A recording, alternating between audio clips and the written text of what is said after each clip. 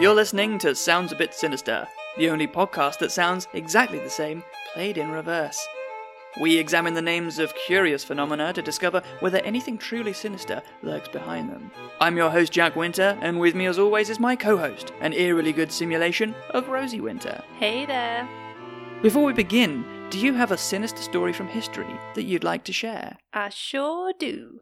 I'd like to revisit the mystery at Berlin Gap.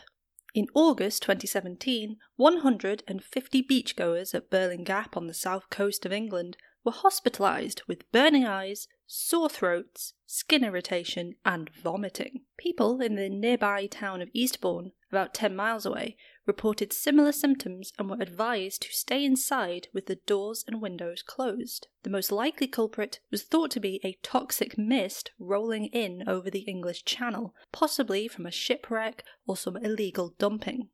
However, the source of the toxic mist was never discovered. Leaving the news behind, let's head over to the vault to find out what, this week, sounds a bit sinister. Today's sinister sound has been chosen by a complex series of weights and pulleys, and it is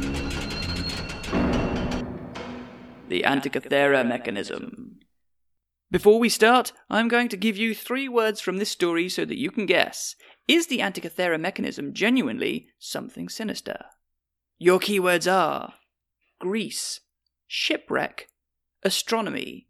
What do you guess? Sinister or not sinister? Well, anything with a little bit of a shipwreck theme sounds a bit sinister, as well as something greasy, also a bit sinister. So to be clear, you're interpreting Greece as like oily residue rather than the nation of Greece. Yes. Okay. I think it's fair to me to add a little context for you. We're talking about the nation of Greece. Then I take it all back. So you don't think there's anything sinister about the nation of Greece? No, I don't think there's anything sinister about the nation of Greece. I was thinking more like when I was associating the word Grease, say, with the movie Grease, which is kind of sinister. Okay, you're thinking about John Travolta in tight leather pants. Yes, and questionable gender stereotypes. Oh, yeah, well, I suppose so, yeah. Mm-hmm, yeah, but that's not what you're talking about. You're talking about the nation of Greece, shipwrecks, and astronomy. On the face of it, perhaps a bit sinister, but I'll have to know more. Okay, well, let's tell you more. The reveal. The Antikythera mechanism is a computer. Yeah, you're right to be surprised and curious. Yeah. It's not just any computer. The Antikythera mechanism is often described as the world's first analog computer. So, to start with, how old do you think the world's first analog computer is? Well, I know we've talked about old-ass computers before. Yeah, of course, yeah, just last week. We were talking about old-ass computers. I used to think it was like the 19th century and Ada Lovelace, but it's probably much, much earlier than that. You think you can go further than the 19th century? Yeah, I want to say maybe even 18th or 17th century. Ooh, that's old and wrong. It actually says here in the script that you're wrong, because I knew that whatever you were going to guess, there was no way you were going to get this right. The Antikythera mechanism is actually 2,200 years old. Yeah. I was dead wrong. You're way off. I mean, really, when we're talking Greece, we're talking ancient Greece. Okay, yeah. Ancient Greece. Ancient Greece. So I'm thinking of John Travolta again. Sorry, Johnny. John, are you okay? I've got chills. They're multiplying. Someone get a doctor. Go blue, go blue. He's losing control. It's a specific kind of computer called an orrery, which is a device for modelling the movements of bodies in the solar system. So do you remember the giant orrery in the dark crystal that Mother Aughra has? Yes. Now, for listeners that don't know much about the Winter couple at this point, The Dark Crystal is one of our favourite movies. And TV shows. And TV shows, may it rest in peace.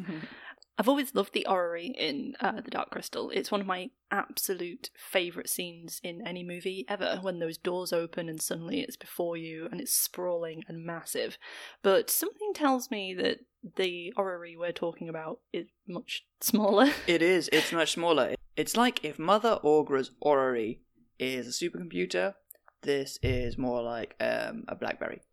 Oh, okay. So it's much smaller, less complex. Yeah, exactly. You can't predict the conjunction of the three sons of Thra. No, you cannot do that. Partly because, as you say, it's small and less sophisticated, and also because Jim Henson hadn't written the script for The Dark Crystal 2,200 years ago. Okay. Yeah. But you're on the right track. It's like a handheld version of that. It was discovered in a shipwreck off the coast of the island of Antikythera in 1901 by sponge divers. Oh, okay. So sponge as in people looking for sponges to use around the house. People who harvest sponges. Yeah, okay. Not people made of sponge. I'm not sure what your question is. So it's just the phrase sponge divers made me think first of divers made out of sponge. Yeah. And then I realised that was wrong. Like SpongeBob. Like SpongeBob. And then I thought, no, they're probably harvesting sponges. Yeah, I think harvesting sponges like industrially rather than like, oh, I need to do some washing up. Need to go find me a sponge. I'm going to find a sponge. When the sponge divers returned to the surface, they reported seeing many marble and bronze statues around an ancient shipwreck, but their report was so unlikely that the captain initially thought that they had the bends. Oh, okay. Is the bends when a diver's oxygen is mixed weirdly and they start to see things because they're not breathing properly? Yeah, so I'm not 100% on this, but it's basically if you resurface quickly and you end up with far too much nitrogen in your blood basically gets fizzy. Oh, God. Yeah, it sounds awful. It can be really painful, but it's like being incredibly drunk. Mm-hmm. So if you just shoot to the top like a cork, then your blood pressure goes crazy and you get the wrong chemical makeup of your blood. And you might start hallucinating great underwater cities in Atlantis, that kind of thing. Yeah. And I think the captain was like, oh no, I've done it again. My boys have come back with the bends. Last time it was Atlantis and dragons. Now it's a shipwreck with bronze and marble statues. I'm going to have to find yet another crew of sponge divers. These ones are no good. High turnover in the sponge industry. Yeah. Well, luckily, back then, sponges went for upwards of £1,000 an ounce. Is that actually true? No, not at all. I have no idea what sponges were worth. It's actually crazy to me given how like totally valueless sponges are, that you would risk your life to go and get some sponges. It's a different world in 1901. It's sort of like, if you had to like climb a really tall tree to get socks. If like 20% of people who went after socks were poisoned or fell to their deaths in the process, you'd be like, you know what, I don't need that many socks. I see you. I see the look that says that's not really a very good comparison. But I disagree. I think it's bang on. Well, socks aren't a naturally occurring resource. So the comparison's really weird. I couldn't think of a better one. The device was identified by Greek archaeologist Velieros Staios, but nobody paid it much attention until the 1950s, and nobody even published a paper about it until the 1970s. Okay, so what was happening to it in those intervening years? Was it just sort of left in a vault somewhere? Yeah. Yeah, the sort of Indiana Jones thing. This belongs in a museum, and they just sort of lock it away. Yeah. Something like that. Yeah, it just ends up in a box marked problems to deal with later. I'll try and paint you a word picture so you can get an idea of... Paint me that word picture. The real mechanism is, in archaeology terms, all busted up. If it hadn't been part of a clear Hellenic period shipwreck, it's hard to imagine that anyone would have identified it as more than just an old bit of metal. But close study of the surviving mechanism has actually enabled researchers to completely reconstruct it. It looks sort of like a carriage clock. It's a lot of meshing bronze gears in a wooden case with a crank on one side. I know it doesn't sound like much, but it's weirdly beautiful, and it can calculate all kinds of useful things. What kind of useful things? It can tell you when there will next be an eclipse, the position of planets in the solar system, the next date of the Olympiad, which is the early Olympic Games. There was confusion about when these fell because of the different calendar systems in use at the time. But no worries if you've got yourself a little handheld orrery, you can figure it out yourself. But the applications and the accuracy of the device are such that the Antikythera mechanism has sometimes been referred to as the Philosopher's Guide to the Galaxy. Oh, I like that. It's cool, isn't it? It's somewhere between the Philosopher's Stone and the Hitchhiker's Guide to the Galaxy. I was about to say, it sounds like some kind of weird alternative universe fanfiction in which Harry Potter and Hitchhiker's Guide exist in the same fic. Don't you think actually, physically, the sort of bronze interlocking gears, it sounds like something Dumbledore would make. Oh yeah, totally. Yeah, it sounds like his put-outer. Yeah, exactly. It sounds like that, and it also, as we'll come to see, crosses both science and magic. Oh. Other points of interest. The existence of the mechanism implies other similar mechanisms in Greece at the time. But where are they? Archaeologists have never found anything quite like it. The mechanism fits a wider pattern of complex devices in ancient Greece, but seems to be more advanced than contemporaneous devices. It could be that there were very, very few people with the knowledge of how to make something like this. There is a reference to 2 similar devices in Cicero's De Republica, but those were built by Archimedes. Okay, interesting. So that's interesting that they're both made by the same person. That does imply a sort of centralized skills. Yeah, he wasn't really going around telling people how to do this. Well, if he told people how to do it, then way too many people would know how to make it, and then he would be out of business. Also, I bet if you told me how to make one of these, I would not end up being able to make one of these. You just nod along. Yes, Archimedes, I completely understand. I'll get right on that. How do I, smelt bronze? Was it a geocentric model of the universe, or was it heliocentric? Well, that's a good question as well. I believe it was a geocentric. Oh, so it's kind of wrong. Yeah. It was kind of wrong, yeah. Mm-hmm. But I don't think it was wrong on a scale that would prevent it from accurately predicting the things they set it up to predict. They didn't miss the Olympics. That was the key thing. So it might be the case that you'd need to wait for someone as clever as Archimedes to come along if you wanted your own mechanism. And that might explain why, when the knowledge of how to build something like this was lost in antiquity, it didn't reappear until the 14th century. So is that when the next... That's when the next exists. comparably complex piece of physical manufactured engineering exists. Yeah. Where's that held? Oh, that would be a really good thing for me to have done research on. But, I like to leave people with a few questions. Okay. So if you really want to know, I imagine you can Google it. I love that thought of ideas just completely dropping out of history for a while. Yeah. I wonder how many times that's happened. I was thinking about this the other day because I was looking at classical art memes. And you know how perspective in drawing, in painting, there's a kind of a clear progression of that. Oh yeah, so totally. People understood how to draw a cube for maybe 400 years, and before that it was all just 2-dimensional people walking, like Egyptians. Yeah. Mm-hmm.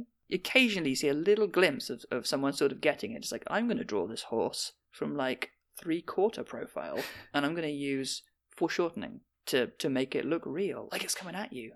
But then, it's another 1,000 years of people just drawing horses in profile. Yeah, and I'm imagining those Renaissance paintings where they've got it a little bit wrong, where they've tried to do foreshortening and it ends up with a tiny head and a very muscular body of a horse. Kind of like all those really adult-looking baby Jesuses. I was thinking about the adult-looking baby Jesus. Really hench baby Jesuses. There are. I wonder how much that has to do with skill level or taste, though. I want my baby Jesus to look like a young adult. I don't think it can be entirely skill level, because if you look at the works of Da Vinci, he routinely drew muscular babies with basically human adult proportions, but small. Yeah. And I think he was capable of drawing babies. He must have seen some babies at some point. Yeah, I think it probably is more style than it is anything. Bloody Renaissance and its unrealistic standards of baby henchness. What baby can live up to the standards set down by Da Vinci et al? No baby. No baby. No baby. One thing that's really interesting about the kind of knowledge embodied in the Antikythera mechanism is that it might not be exclusively scientific. Some of the remaining inscriptions detail when eclipses will happen, but also what colour they will be, something which they obviously can't have known in advance. So what's the significance? These predictions hint that the mechanism had some kind of fortune-telling aspect, and that it was intended to do more than predict astrological events. It may have been used to interpret the meaning or significance of those events, because different colours had different cultural signifiers of the time. And that brings us to almost the end of the show. Conclusion. So, after all that rosy winter, now you have all the facts. Is the Antikythera mechanism a bit sinister? No. I'm going to say the Antikythera mechanism is not that sinister. I kind of really like the idea of it as this map of the world and the universe and how it works. It's cool, right? They were reaching out. It is cool, yeah. I like the thought process behind it. I like how it's a device used to try and figure out the world around you and how it's going to work. There's nothing sinister in that. How about you? Do you think it's a bit sinister? I don't know. I think it's awesome. It's sort of like, they're reaching out from really, that long ago, quite a small worldview. We're talking about Greece, and Greece isn't even really like a single nation. It's a bunch of city-states. There is no, global hegemony, but they've got this view of the universe, which I find really fascinating. And in a similar way, it's almost like they're reaching across time a little bit. This is this artifact, this relic that sort of says, you didn't think we could do this. And also, it didn't occur to me just how many mechanisms like it have probably existed throughout history and probably in literature and popular culture, like in the Dark Crystal, as we have come back to several times. We're going to have to clarify that Dark Crystal aren't like giving us some cash. Yeah. The defunct Netflix show Dark Crystal is not like sponsoring this episode. But maybe if we talk about it enough, they'll bring it back. They never brought back Firefly. We didn't stop talking about that in 20 years.